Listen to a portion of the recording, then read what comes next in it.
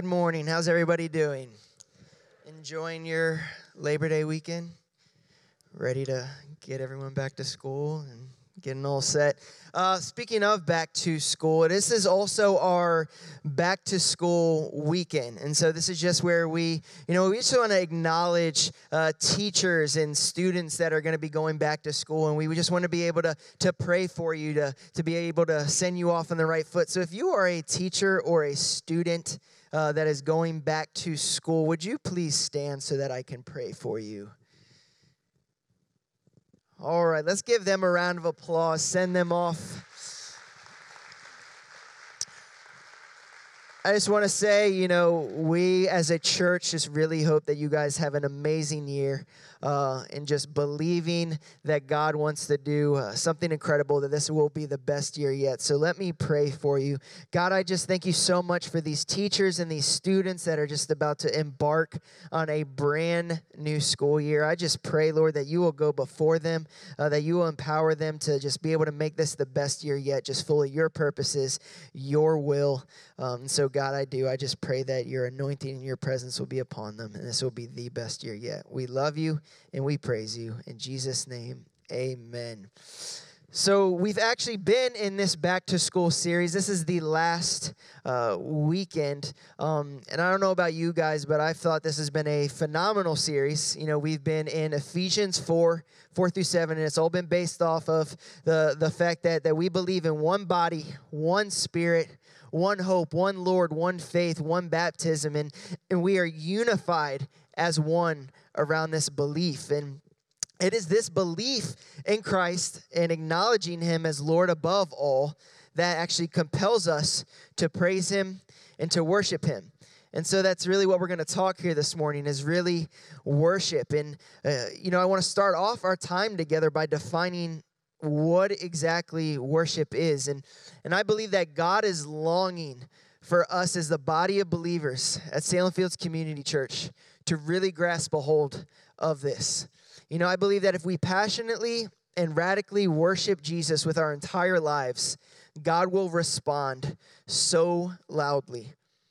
A.W. Tozer once said, "Worship is to feel in your heart and express in some appropriate manner a humbling but delightful sense of admiring awe and astonished wonder and overpowering love in the presence of that most ancient mystery, that majesty which philosophers call the first cause, but which we call our Father which art in heaven." True worship that is pleasing to God, radiates throughout a person's entire life. When a person yielding to God and believing the truth of God is filled with the Spirit of God, even his faintest whisper will be worship. Tozer is very poetically describing what true worship looks like. And it comes down to this simple picture.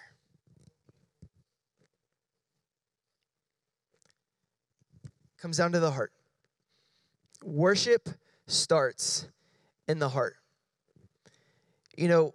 This whole series has been based out of Ephesians, and in this same letter, in chapter 5, verse 19, Paul expresses what we are to do as the body of believers. I'm going to start with part of verse 18, but it says, "But be filled with the Spirit, addressing one another in psalms and hymns and spiritual songs, singing and making melody to the Lord with your heart."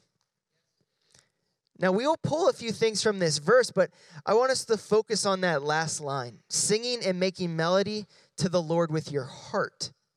You see, what we can conclude from this line is that praise to the Lord flows from our hearts. It starts here. It's the engine. It's what propels our praise, our songs, our surrender to go forth. The singing and the melodies that we make to the Lord are a byproduct of what is taking place here. Think about it this way. Our praise that we offer our loved ones, the I love yous, the you're amazings, the I'm proud of yous, these are words of praise, but they aren't just words. They are expressions of what is being produced from our hearts. The words are just an overflow. But here's the hard truth. we can praise God with our lips. We can sing songs. We can say, God, I love you. We can say, God, I praise you. But our hearts be far from him.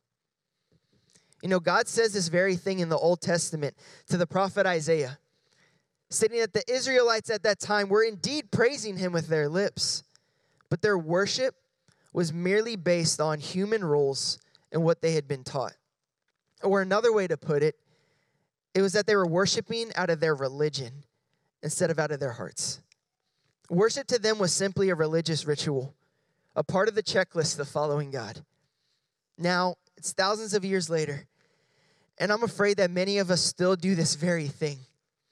You know, I fear that we come to church, that we treat worship like it's just the first 20 minutes of service, where we sing songs about Jesus and check it off our list and go about our week, just to come back the following week and do the same thing, and we just keep this cycle going without ever truly engaging our hearts in worship. And you see, just like Tozer stated, true worship radiates throughout a person's entire life. It's not about lip service. It's not about going through the motions. It's not about singing along to songs while we are entertained by musicians. Worship isn't about whether we liked a song or not. You know, it isn't about whether the song's too fast or too slow, whether the music is too loud or too quiet. Worship is about lifting up the name of Jesus, not through compulsion or religious rituals, but because he is praiseworthy by nature. Worshiping with our whole hearts, the only one who is worthy to be praised. Look, we have to get this. You see, there's no point in moving on in this message unless we understand that worship starts in the heart. You know, just like the last song we sang, the heart of worship, the heart. Say it with me, the heart. The heart of worship is all about Jesus. It's not about me. It's not about religion. It's about praising Jesus from a humbled and surrendered posture within our hearts. So if worship of God, true worship of God, is an overflow of my heart, then worship should bleed into every area of my life, right? You know, that would mean that if Jesus is truly the Lord of my heart, then I'm worshiping him. I'm elevating him above everything else in my life. I'm not just lifting him up when I sing in church. I'm worshiping him in how I live, and how I love, in the choices that I make, the things that I pursue, every single thing that I do. You know, how many of us have heard the expression, worship is a lifestyle? You know, it's true. You see, worship can't just be a component of our lives, but it has to be our life. But it can't just be any worship. It has to be the worship of Jesus Christ and him alone. Because how many of us know that we all worship something every day, whether we realize it or not? And it brings me to my next point. The destination and the purpose has to be God. The destination and the purpose of my worship has to be God. You see, worship is in our DNA. Since the very beginning, God created us to worship him. And throughout time, there has been a war for our worship. And the enemy doesn't care what we worship as long as it's not Jesus. Remember, the enemy is at war with you to keep you from fulfilling your God-given purpose. And that is to be in relationship with your Creator and to glorify the name of Jesus. You see, this is why he is so at war with our worship. The enemy wants to take what is naturally in us and direct it towards something else. Because you see, since we were made to worship, we will naturally worship. And if we are not worshiping God, we're surely worshiping something else. So maybe you are worshiping success. Maybe you are worshiping power, wealth, or even yourself. Because you see, whatever exalts itself above God in our lives must be cast down. And we must elevate God to the throne of our hearts. You know, I want us to read a portion of this beautiful psalm by King David. It's Psalm 96, and there are a few things I want us to notice in this psalm. It's not on the screens, but I'll read it. And it says, "Oh, sing to the Lord a new song. Sing to the Lord, all the earth. Sing to the Lord, bless his name. Tell of his salvation from day to day. Declare his glory among the nations, his marvelous works among the peoples. For great is the Lord and greatly to be praised. He is to be feared above all gods. For all the gods of the peoples are worthless idols, but the Lord made the heavens. You see, the destination of our worship and the purpose of our worship has to be God. And King David is writing this psalm with this understanding that God alone is worthy of our praise and worship, that we are to magnify him with our whole hearts. And he says these people that direct their worship towards power, towards wealth, towards success, towards anything in their lives that they believe is what is going to satisfy them, that they believe is what they are living for, it's worthless. Our worship should be reserved for our God, the maker of heaven and earth. And you see, God doesn't respond to our worship of anything other than himself. God responds when we worship and magnify him. God draws near to us when we draw near to him. That's why the destination and the purpose of our worship has to be God and God alone. Look, I know this is a heavy start to the message, but in order for us to become true worshipers and to move into the practical part of this message, we have to get our hearts right. This isn't a message to condemn. It's to help us correct some flaws in our thinking and our understanding of what worship is, so that we can change and walk in the fullness of worshiping our great God. So just really quick, I just want us to ask ourselves and ask God to search us and to just show us anything that we need to correct in our thinking or in our heart, and invite the Holy Spirit to just come and lead us into a proper mindset as we enter into this next phase of the message. Just really just want us to just open our hearts to the Holy Spirit and allow him to speak. All right. So now that we have this understanding that worship starts with our hearts, that the destination and purpose of our worship must be God, let's look at 3 areas in which we worship God as believers. 1, we worship God corporately. Let's go back to our scripture in Ephesians 5:19. Addressing one another in psalms and hymns and spiritual songs, singing and making melody to the Lord with your heart. Now I want us to take a look at that first half of that scripture. Doesn't this sound a lot like what we do here on Sundays? We gather as the body of Christ, believing in our hearts what we've been talking about all series, that there's one body, one spirit, one hope, one Lord, one faith, one baptism. And in unity together, we sing and praise and lift up the name of Jesus corporately. But the whole thing is, I want us to understand how powerful that is. How powerful it is when we praise corporately as the body of Christ. Because as we praise Jesus together, we are in unison, hearing hundreds of testimonies about who God is and what he has done in our lives. We are in unison declaring that God is Lord over our lives. We are in unison declaring that Jesus is Lord over this church. And we are in unison magnifying the name of Jesus. And when we praise God corporately as a church, we are operating as we are supposed to. Many different backgrounds, many different opinions and views, many different likes and dislikes and gifts, but all unified around praising what matters most, and that is the name of Jesus. Proclaiming that Jesus Christ is Lord. When we worship corporately, we create an atmosphere of praise that invites the presence of God. His word says that he inhabits the praises of his people. When we praise God, he pours out his presence. And in his presence is where miracles take place, where lives are transformed, where wounds are healed, and where chains are broken. And we'll talk more about that here shortly. But there is power in coming together on the weekends and lifting up the name of Jesus. And just like we've discovered, it's not about the music, the band, the pastor. It's about Jesus. We will touch upon that more in a little bit as well. But I want us to look at our next point, and that is we worship through obedience. We worship through obedience. This is one that we might not think about often when we think about worship. But biblically speaking, we have to. I want us to look at an Old Testament story in 1 Samuel 15.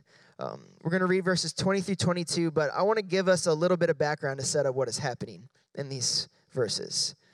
Saul is the first king of Israel. During this time in biblical history, God speaks to the people of Israel through prophets. And at the time of King Saul's reign, Samuel is the prophet. And God has just sent King Saul to do battle against the Amalekites. And he gave a command to Saul to destroy everything during the battle. And by everything, God meant everything. And he didn't want anything to remain. So King Saul went. He defeated the Amalekites, but disobeyed God's command. And this is where we pick up as the prophet Samuel confronts King Saul about what he has done. And Saul said to Samuel, I have obeyed the voice of the Lord. I have gone on the mission which the Lord sent me. I have brought Agag, the king of Amalek, and I have devoted the Amalekites to destruction. But the people took of the spoil, sheep and oxen, the best of the things devoted to destruction, to sacrifice to the Lord your God in Gilgal. Has the Lord as great delight in burnt offerings and sacrifices as in obeying the voice of the Lord? Behold, to obey is better than sacrifice, and to listen than the fat of rams. So why are we looking at this story when we are talking about worship?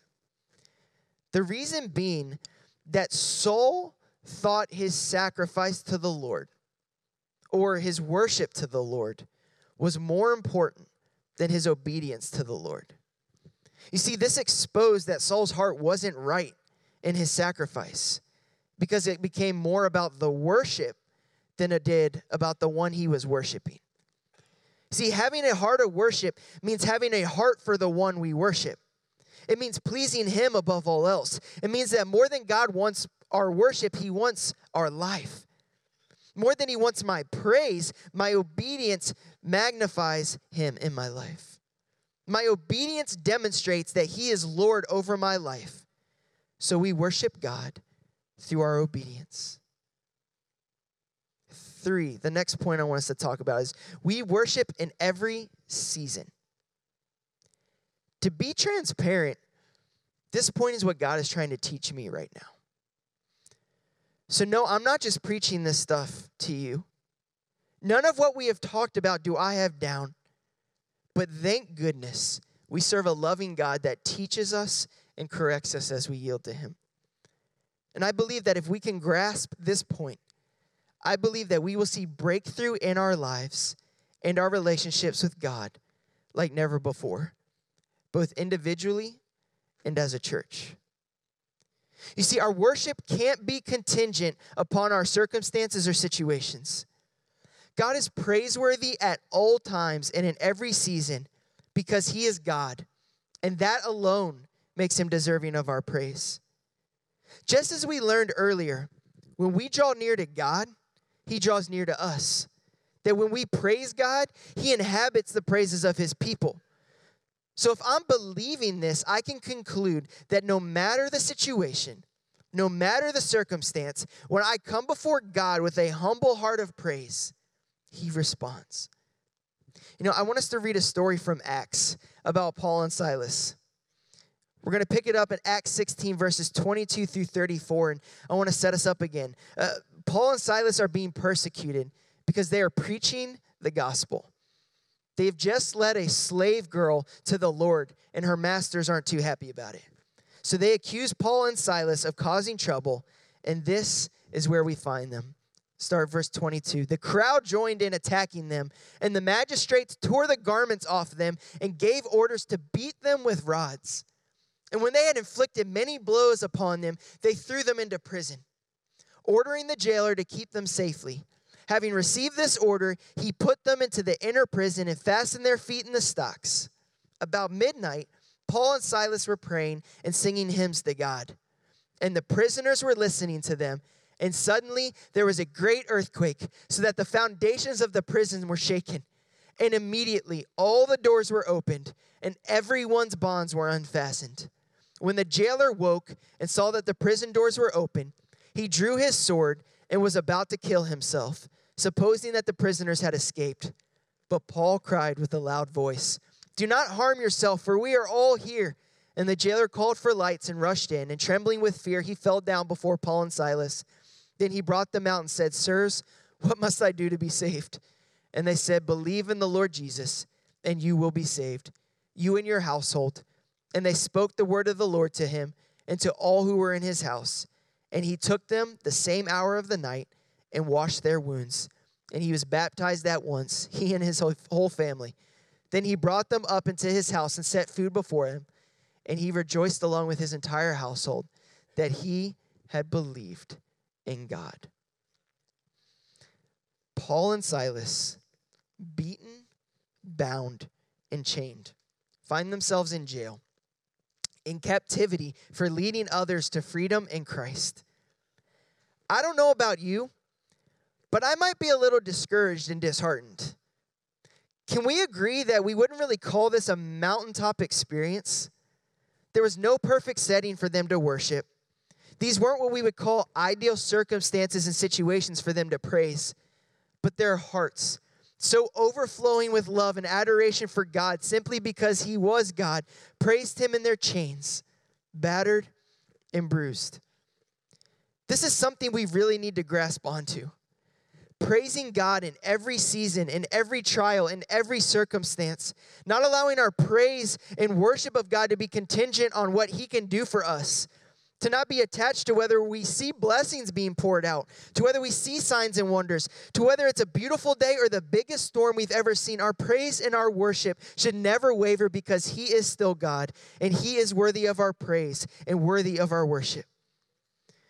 There are some other things that we can hold on to from Paul and Silas's worship. You see, as they drew near to God, God responded. Again, God inhabits the praises of his people. And when Paul and Silas praised, God's presence fell. And where the Spirit of the Lord is, there is freedom. And the chains in that jail were loosed, and Paul and Silas were set free. But wait, that's not all the scripture says. See, if we go back to verse 26, it says that all the doors in the prison were opened, and everyone's bonds were unfastened. You see, guys, that's the power of worshiping corporately. See, the Bible says there were two or more are gathered, there he will be in their midst, that he inhabits the praises of his people, that as we draw near to him, he draws near to us. So when we praise with a loud voice in unison with true hearts, fully surrendered, declaring Jesus is Lord, I believe that the Spirit of God will move so mightily to the point that whoever walks through these doors will feel their chains fall, their strength renewed, and their wounds healed because they have experienced the transforming power of God and the fullness of his presence. Worship is powerful because it is magnifying the one who holds all the power. You know, I also wonder how many people in your life are watching your response to whatever season you are in. You know, I wonder if the jailer was believing that he had crushed the zeal that Paul and Silas had. You know, I wonder if the jailer thought that all of the beatings and the chains and the circumstances of the jail would quiet their praise. But instead of letting that hinder their worship to God, their praise got louder. And look what happened. The jailer saw Christ through this situation and worshiped him too. What if we saw every season of our lives as a chance to praise and glorify God, good or bad? How many people could we be magnifying God to through praising him in our storms? We have to get this. God responds to our worship. Paul and Silas worshiped and chains were broken, but we can see this all throughout Scripture.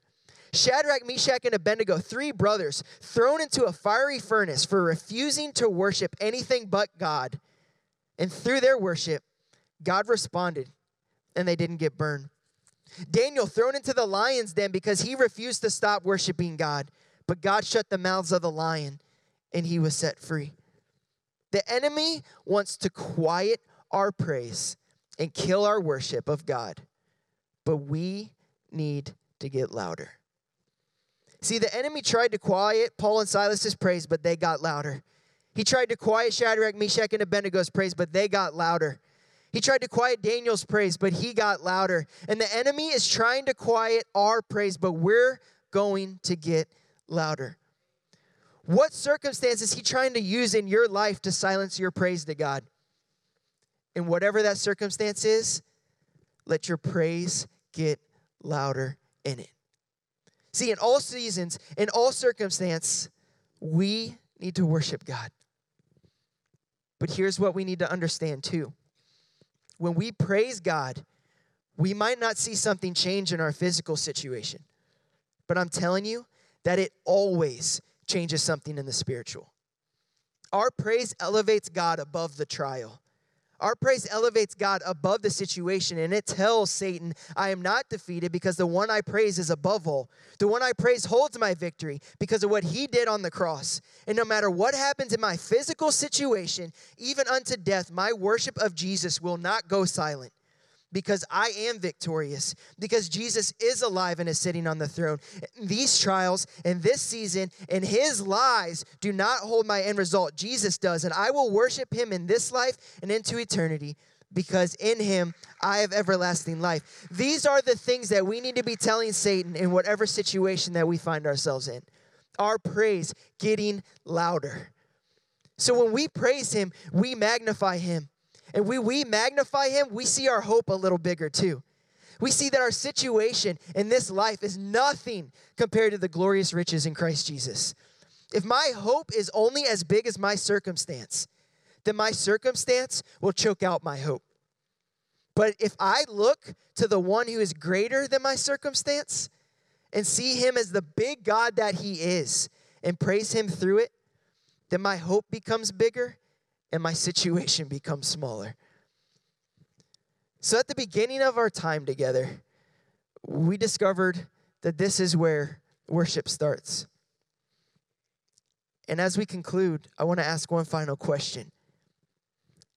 Is God the desire of this? Is God the desire of your heart? Is his glory our greatest desire? You know, just like the theme of our entire year with what Pastor Jason said, that seeking first the kingdom of God. And as a church, we've been trying to ask ourselves the question, is God first in our lives? Is he our greatest desire? Because if we want to worship God in the truest form possible, our lives have to be all about him. Our worship has to be more than Sunday service. You see, the more we know about God, the more we appreciate him. The more we appreciate him, the deeper our worship. The deeper our worship, the more God is glorified. How hungry are we for God? How much do we want to know him? Because if we are going to get to a deeper place of worship, we need to get to a deeper place of seeking him and knowing him. And so I wanted to encourage all of us to come to the revival at the end of this month, as we seek to do just that, to go deeper in our discovery of him. And right now, I want to ask the band to come out. And as I do so, I want to ask one last thing. Can we all stand to our feet?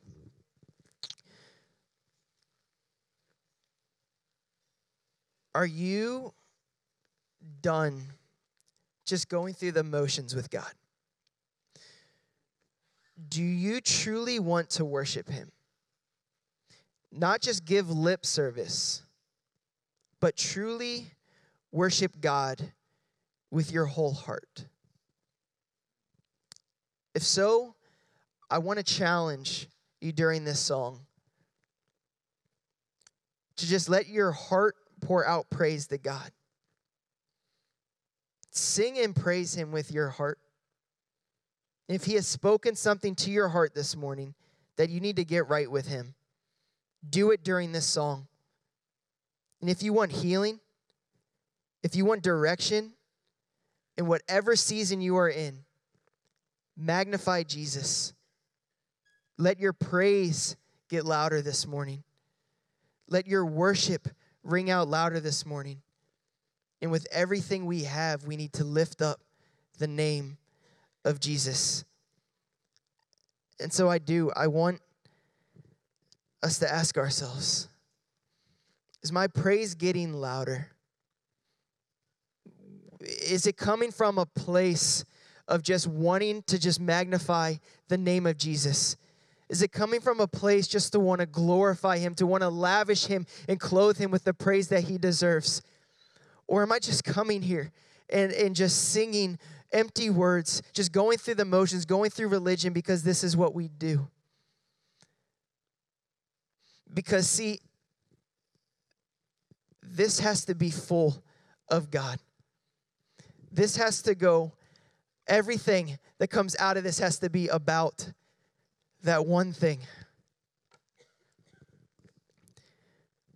What are your circumstances like this morning? What are your situations like this morning? Is the enemy trying to quiet your praise? Is he trying to defeat you wherever you are? Is he trying to lie to you, saying that there's no hope in your situation? Is he trying to lie to you, just saying that this situation's never going to get better? Let your praise get louder there. You know, maybe your heart's been far from God this morning. Maybe your worship hasn't been pleasing him. You know that, you know what? I've been praising God with my lips, but my heart's been far from him. Put your heart back right with God this morning. During this song, put your heart back right. Let it come out of your heart. So I want us to sing as the church.